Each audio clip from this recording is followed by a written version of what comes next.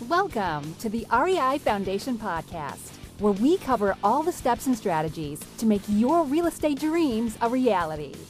Now your hosts, Jason and Peely.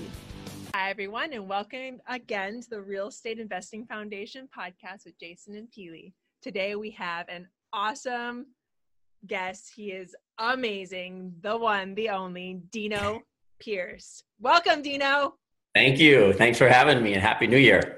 Happy New Year. If you remember, we talked shortly ago with Dino as he was our partner and our friend on a recent acquisition over there in Louisville, Kentucky. We're really excited to really dig back in on his story today. But before we get into it, a little bit more about Dino Pierce. Dino is the CEO of Edified Equity and an active multifamily investor. He comes from a family of entrepreneurs and has been part of numerous profitable residential and multifamily real estate investment acquisition transactions. He's been a multifamily expert speaker for Bigger Pockets, has an award-winning blog featured on Bigger Pockets, and is the host creator of the purely educational Facebook group, Multifamily Passive Equity, Owners, Investors, Benefits of a Passive Owner, and also the host of Edified Equity Podcast. Boom. Wow. Well, Dino, thanks so much for coming on the show today. Let's get back to the beginning, and we'll say the real estate beginning. How and why did you get started in real estate? Yeah, well, thanks for having me. I'm happy to be here. So the reason I got involved in, first of all, real estate, I wish, like a lot of people you probably interview, maybe even yourselves, I wish I would have started day one in multifamily, but that's not my story. I was giving my almost 6-year-old son, he's 5 now, I was giving him a bath. He was, an infant. And I'm a positive, optimal, glass half full type of guy. Look, no matter what, even if it's like a horrible thing, I'm like, where's the good in this? Is it at least a lesson? So I was giving him a bath while someone that I plug into for motivation and inspiration was doing a complimentary webinar. I was listening to it, and he says, hey, at the end, stay on, and I'm going to have this guy who, if you're interested, he's going to show you how to make an extra $3,000 a month. And I was like, hey, that can't hurt anyone. Okay. Yeah. So my baby and I stayed on. And it was Sean Terry who teaches people all about wholesaling. He's an expert in the space of wholesaling. And what I got out of it was that extra $3,000 was actually that he was being very conservative, and you could actually make more than that by helping people who are in a distressed situation. So what I did was I learned the art of wholesaling, where I was marketing direct to sellers, people who needed to sell for whatever reason, but they didn't want to put it on the MLS. I would come in, and versus purely wholesaling, which did happen occasionally, what I wanted to do was partner with a residential redeveloper, bring them the opportunity, say, hey, I had a contractor walk through this. I know for $50,000, here's what we're looking at profit in the next 6 months. And by the way, I'm also going to lend you some of my own money, not all of it, but maybe $25,000. No points, make it easy. We just do straight interest, and we'll do a profit split on the back end. And that's how I got started in the real estate. And I did that successfully close to 30 times, like 20 something times over the first two and a half years of my real estate investing career. So what happened was, though, the whole time I have a friend and I think I talked about him a little bit on the last episode. He's a COO for an apartment syndication company. And he kept dripping on me. He's like, you have the wherewithal. You're the people person.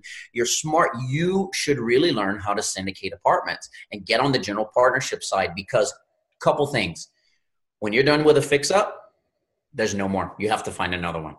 And the other thing is, he's like, you have to be getting killed with taxes. And he was right. I remember the first year from doing the combination of wholesaling, fix and flipping, private money lending. It was the first time I owed the IRS $30,000. And I was like, okay. So he was right. And I tell this to people all the time. I don't remember if it was a bad day. So I don't think it was, but I woke up one morning and my brain said, you should learn how to syndicate multifamily apartment communities. And I know it was from him just steadily dripping on me, just gently saying, you really should be doing this. You really should be doing that.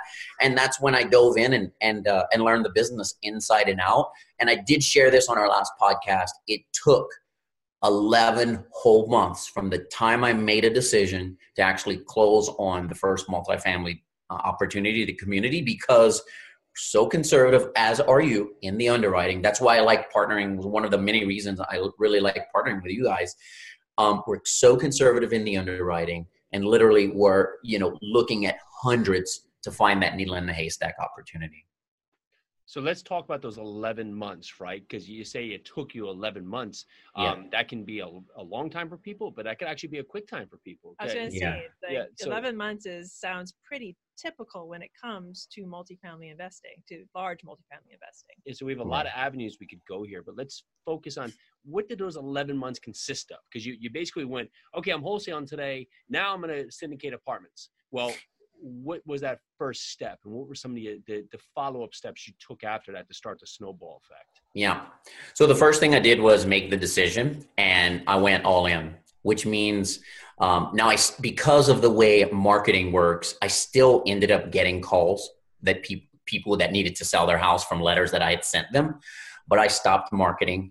I switched 100% into learning how to work this business, network with brokers, and started talking to people to give them the opportunity to partner up as equity partners in the deal. So basically raising private equity. It was a combination of those three things were happening all at once. And while it took 11 months to close on the first one, we had actually worked on 3 that were under contract, but for one reason or another, basically our conservative nature in underwriting in the due diligence period, we ended up not moving forward with those. So it looked like it was going to happen quicker, but it actually did not. So that's exactly what I was doing. I was learning the business. I was networking with brokers, and I had a sample, a deal that was conservatively underwritten, that had conservative returns. And I was actually meeting with people one-on-one saying, here's what I'm doing. I'm leaving this world. I'm coming into this world. If and when I have an opportunity like this, is this something you would be interested in talking about? I love it. We do the exact same thing. And it's a great way, right? Because you don't have, it's that point. Well, how am I going to get investors? I've never done a deal. Well, how am I going to do a deal if I don't have investors? Well, this is the perfect marriage there, where you can bring a deal that is going to be the ideal deal that you find, because you already have it implanted in your brain, but now you can give your investors that opportunity to see what you're doing. So when you do have that real deal, you're not under the stress of needing that funding in such an allocated portion of time. So right. in those 11 months that you were learning, what steps did you take to start learning? Did you have mentors? What books did you read? What did you do in those 11 months to?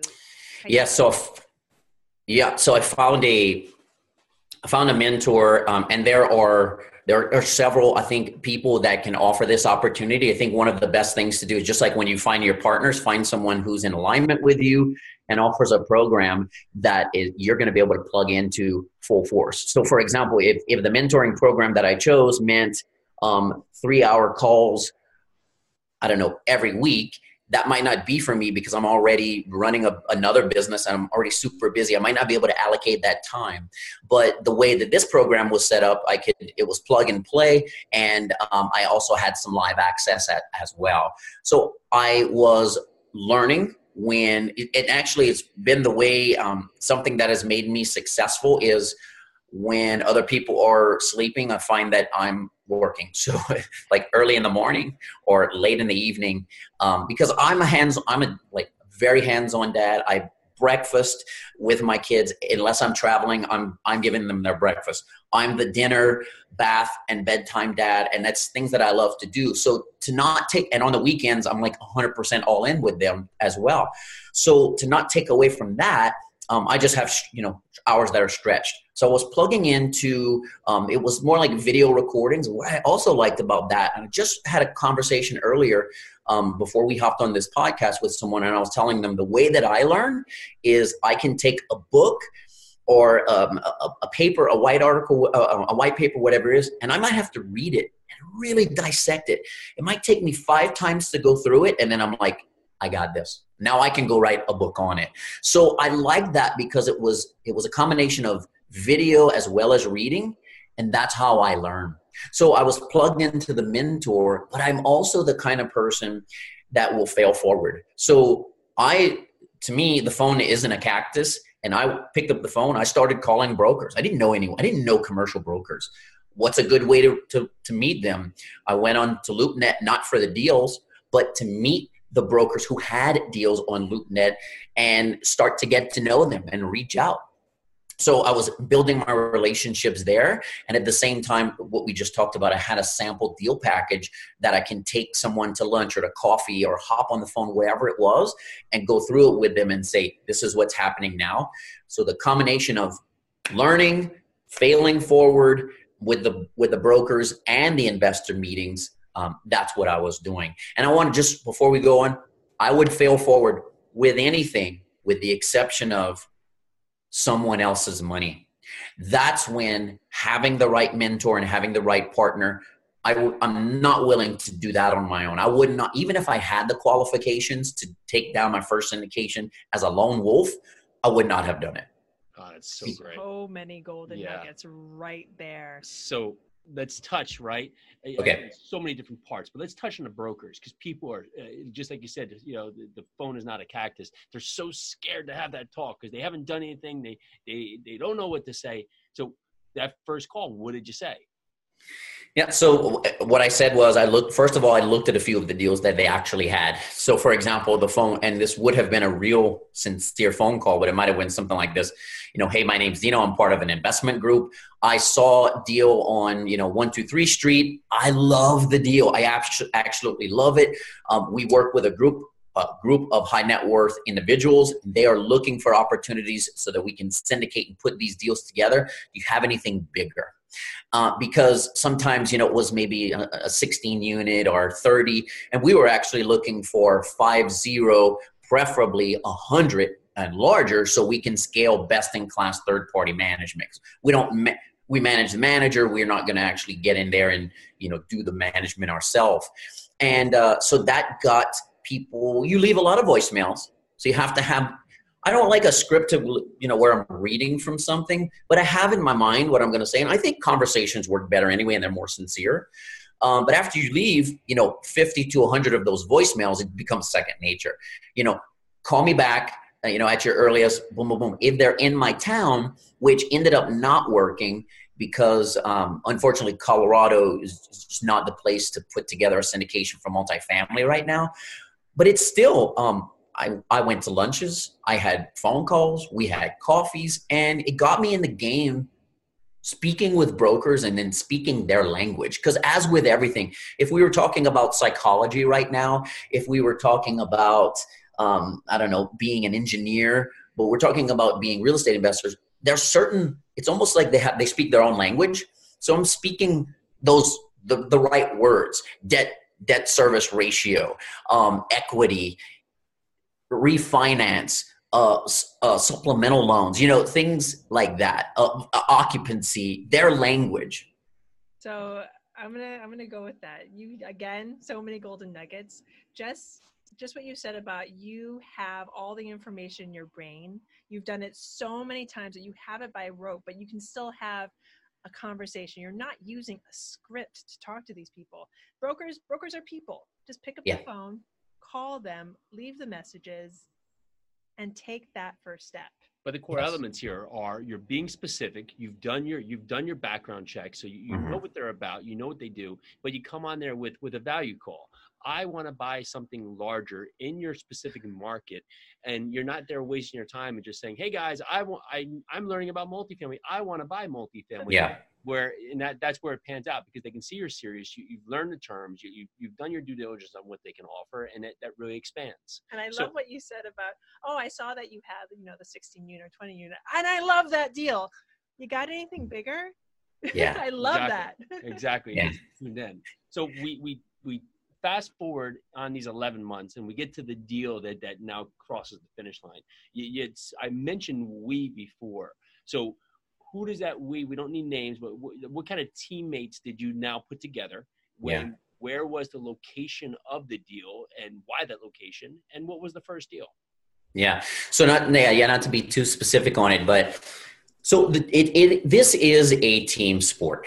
And I will admit, because we talked about this a little before, but I was raised by entrepreneurs, but for the most part, they were entrepreneurs that were also the backbone of their business. So I'm a recovering lone wolf, and I have that mentality where, like, I can do it. I can take this all down, and no one's going to do it better than me anyway, so you might as well.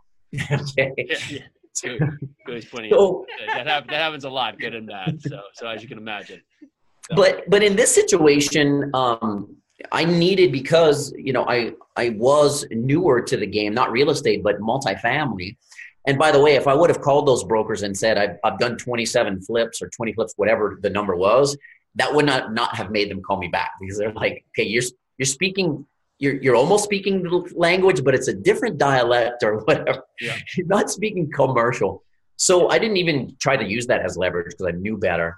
But now you can say, in the right way, you can say I have, X years of real estate investing under my belt. That is true. Just don't say it was, wholesaling, fix and flipping, and doing my private money lending. So the team consists of someone who could sign on the loan. They have the liquidity, the balance sheet, the track record. A lead operator who had several years of experience, wasn't there, first rodeo, as they say. Someone who underwrites conservatively, is active in the opportunity. It also consists of people like myself who are new to the game, hungry to get the first deal, but also patient enough to stick with the rigid underwriting guidelines as far as where the market is going to be, how many units, what the returns need to be for the equity partners in order for us to say yes, what are our minimum acceptance, what's the minimum we're going to take to make it work for that side. It was in Tennessee, in a market that was exactly what we always look for. It was undervalued, underappreciated. However, all the research, especially on the local level, showed this is the right place to be. And it's kind of like I said on a recent podcast that I did, we want to be in Austin before it's Austin. Because that's when the appreciation, we can really benefit from it, but the deal has to work even if it doesn't become Austin. So it was over 50 units, check. It was in a market that had a minimum MSA of 250,000, check. That's another hurdle that we have. People have to want to move there. The economy has to be growing, check. The return hurdle on the equity partner side worked, check. And actually, we got in there before a lot of investor activity. And by the time we closed on that opportunity, similar assets, because we were continuing to look, similar assets had just skyrocketed on the price per door. So it was an opportunity that right place, right time. How'd you find the deal? So one of my, and this is another, goes back to the brokers. Once you start closing on deals, you will start getting deal flow that very few eyeballs see, or sometimes no one sees it but you. So one of my partners had closed a few deals with this broker in same state, different market. And basically the broker said, what do you think about this market?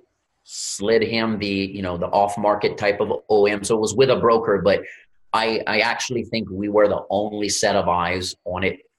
And we didn't even go back. We bought it at the asking price because it worked. And that's how we got the deal. That's awesome. And so still with the deal now? Yes, we are still with that deal. Very cool. Very cool. Now, the syndicated deal, did you raise capital for the deal? Yes, I was on the, so part of my GP duties has always been analyzing markets, underwriting behind the underwriter, because we like, again, with the conservative nature, we want to double check, maybe vetting property management companies, market analysis, and offering the opportunity to my equity partners, my sophisticated and accredited investors. And so yes, I did raise for that one. So I was tying this all together because you had the sample deal, and now you have the actual deal that's like your sample deal. So now you're able to just bring it back to your investors you're already talking to and say, look what I found. I'm sure that conversation was a lot easier the second time around. It was easier, and having the experienced, credible team, on the deal deck with you made it, again, easier. So, and already being not in the market, but not far from it, in that state, and, showing there's a good track record here, it did make it easy. And, at the same time, having said that, for people who are interested in getting involved in this business, I think even with that first one, some of the people that I had the conversation with, they didn't come in until my second, third, or possibly fourth syndication, because, hey, I put myself in their shoes. Yes, you know me. You may or may not know my partners. You want to do all of your due diligence, and let's see. I understand this is the first one. Everything looks good. Let's see what happens in 6 months, or how are things going? It's like that with money. Yeah, absolutely agree. So we fast forward to today with what you're doing in real estate. If you're jumping in an elevator and someone says, so what do you do? What's your elevator pitch? Yeah, that's a good question. So what I say, and then it leads to more conversation. And I just tell them, my partners and I syndicate multifamily apartment communities across the U.S. And we look for safe, affordable workforce housing. It's something that no matter what the market does is always going to be in high demand. And usually they'll, what that means because you speak my language.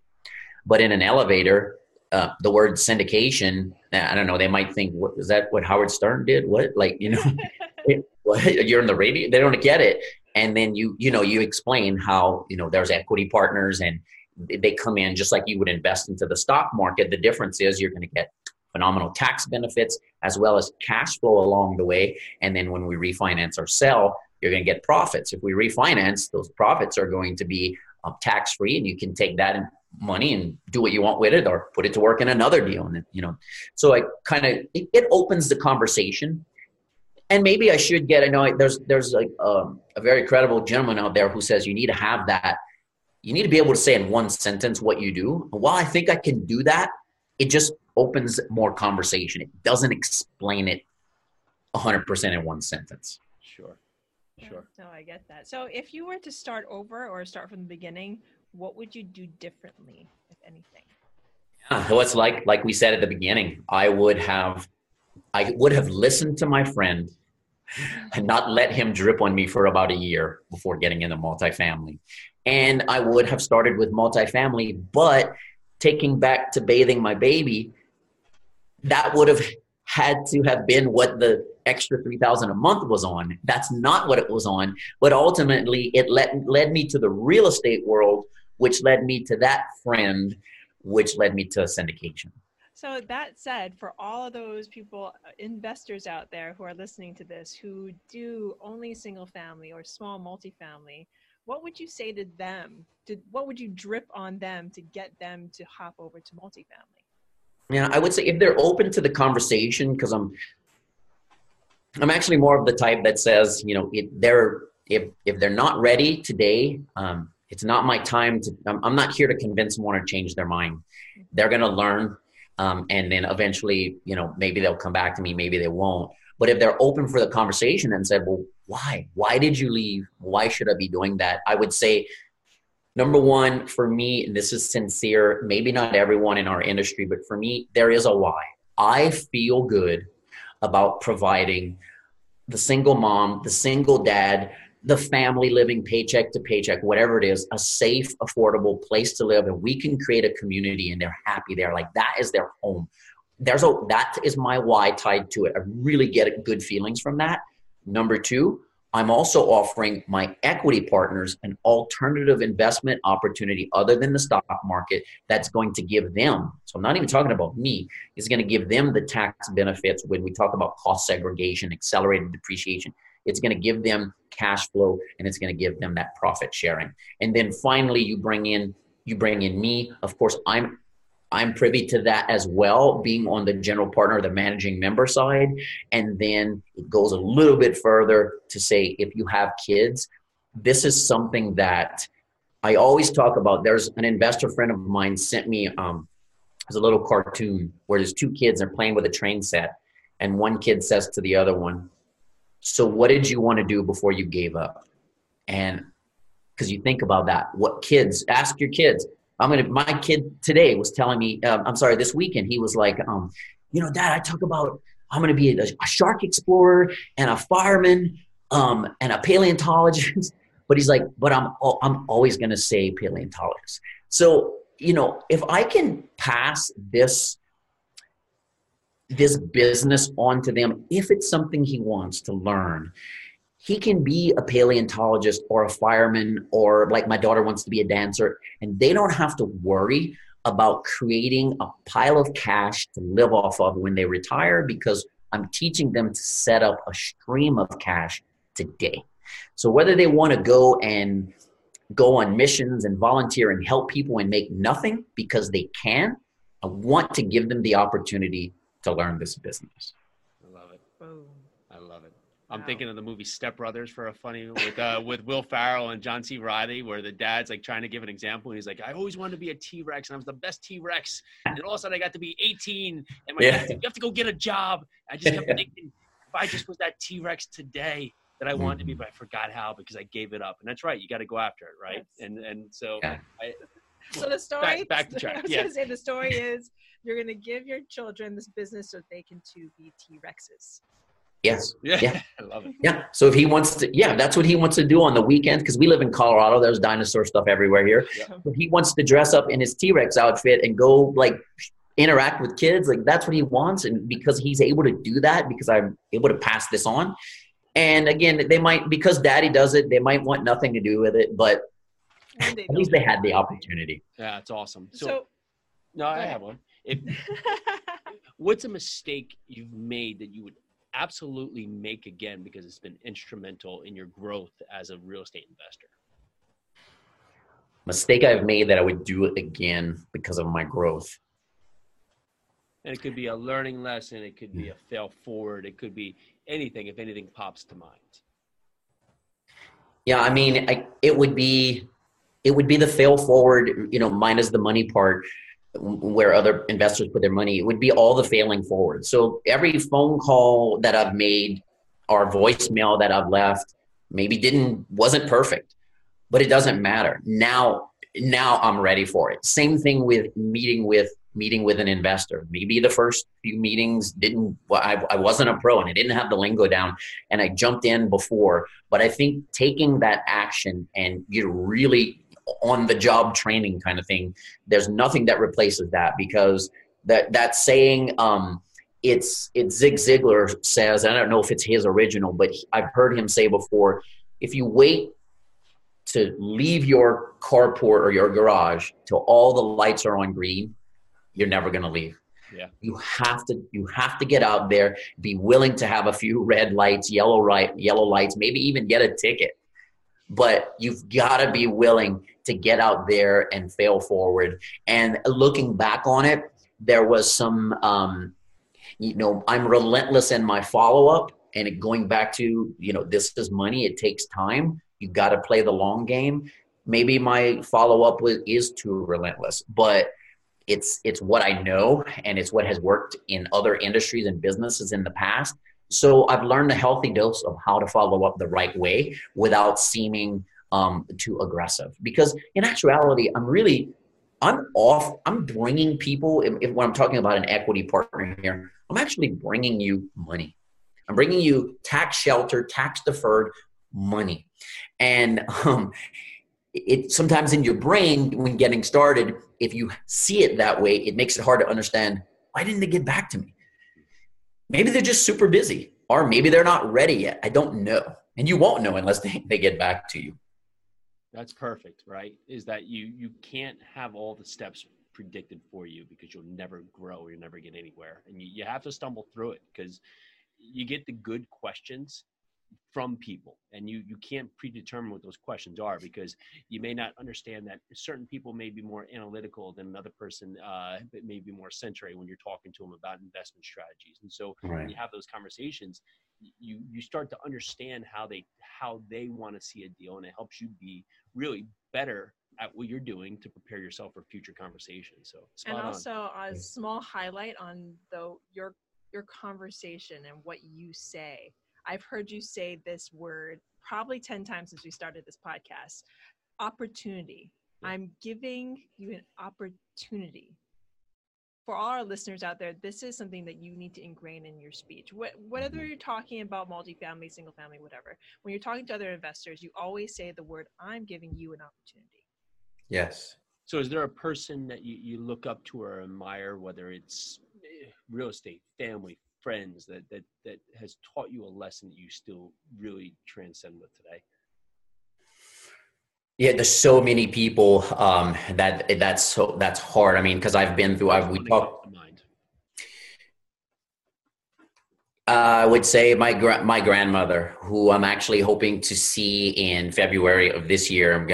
I'm on a business trip in Louisiana, and I'm gonna see her. But I was raised by strong, like powerful women, and she for sure. And I talked about this on another podcast, but she was the first one. Well, she truly loved me.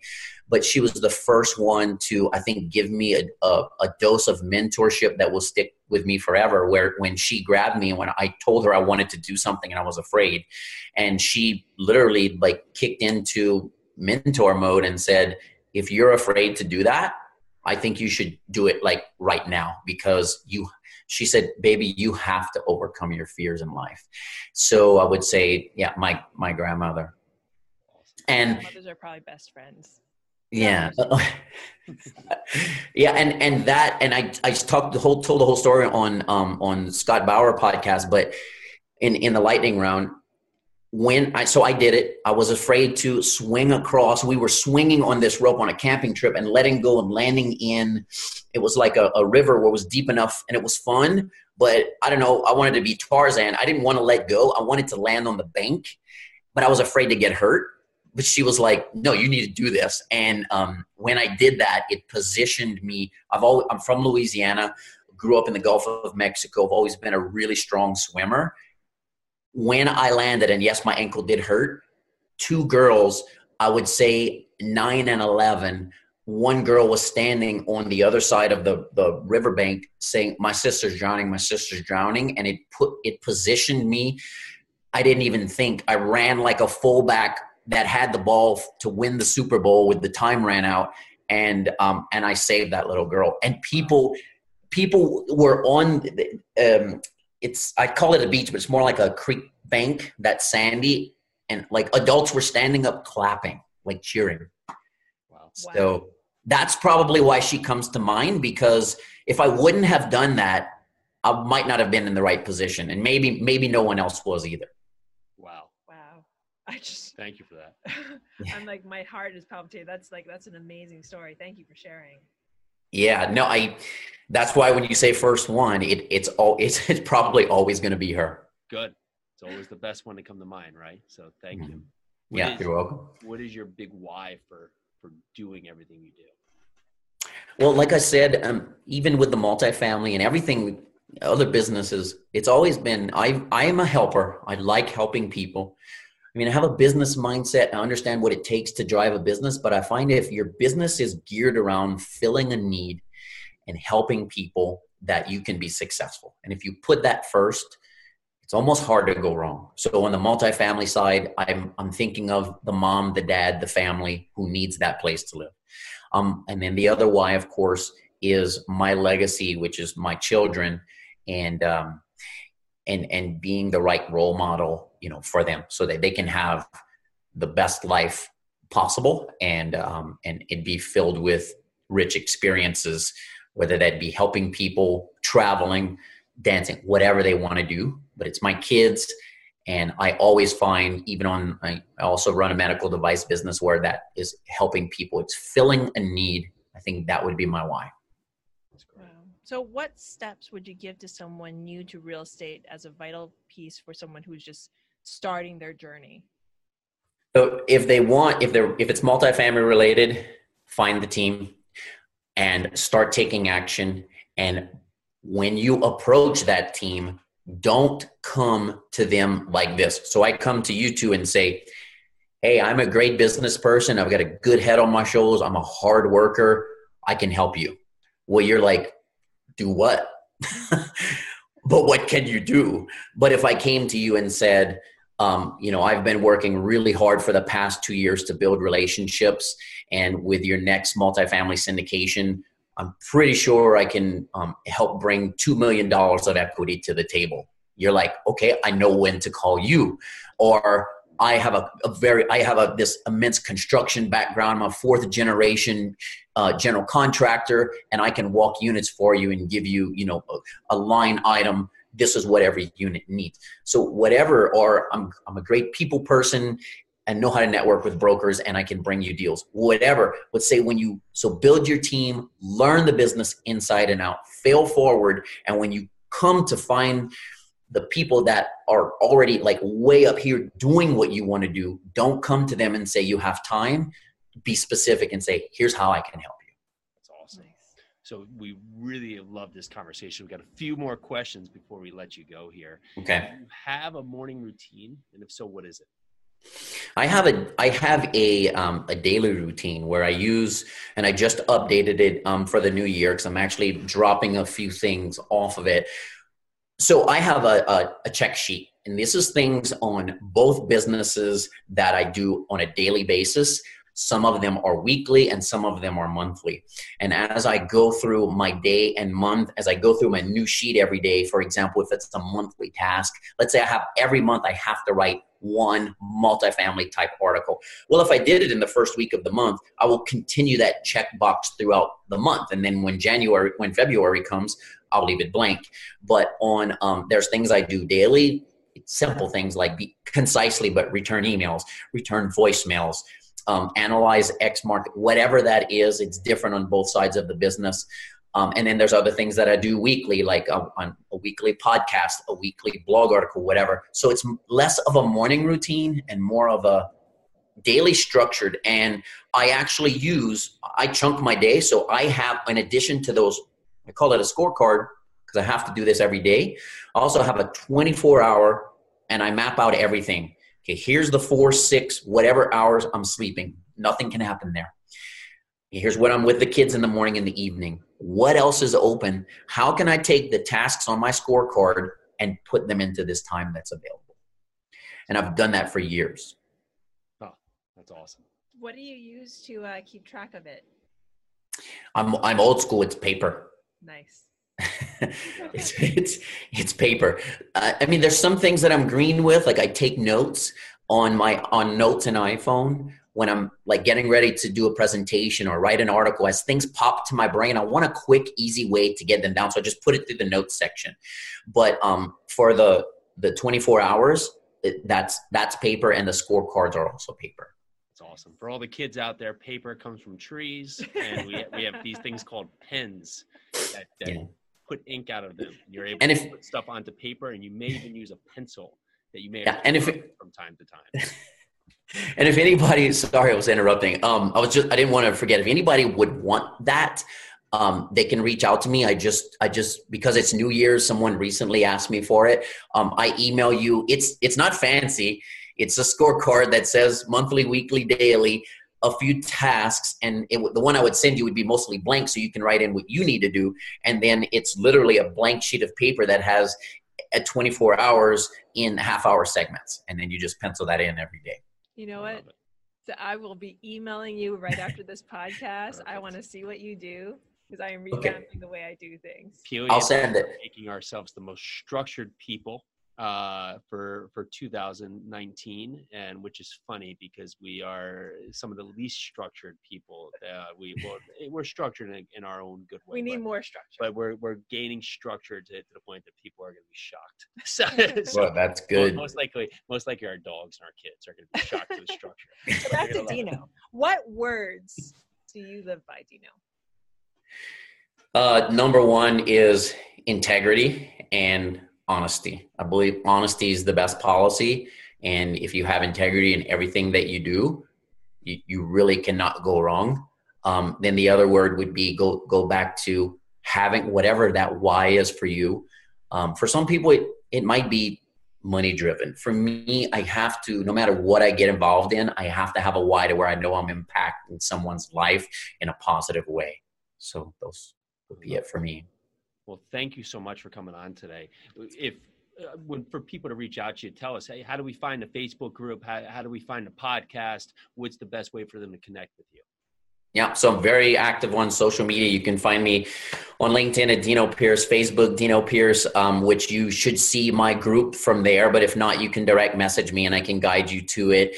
And the podcast, it's on iTunes and Stitcher. It's Edified Equity, and it's the only one named that. And it's my logo, which is the little owl wearing his set of glasses. I love it. Perfect. I love it. Well, Dino, thank you so much for coming on the show today. For everybody listening, we really appreciate you listening. If you haven't checked out Dino Pierce and all he has going on, he's a powerful influencer. Definitely reach out to him. Definitely say hello. Dino, thank you so much for coming on the show. Thank you. Thanks for having me. Thank you. So grateful. So this is the Real Estate Investing Foundation podcast with Jason and Peely. Thank you again to Dino, and thank you again to everyone out there. We're so grateful. You have a good day. Bye now. Bye. Thanks for tuning into the REI Foundation podcast. Check back next time for more awesome tips and strategies to launch your new you in real estate.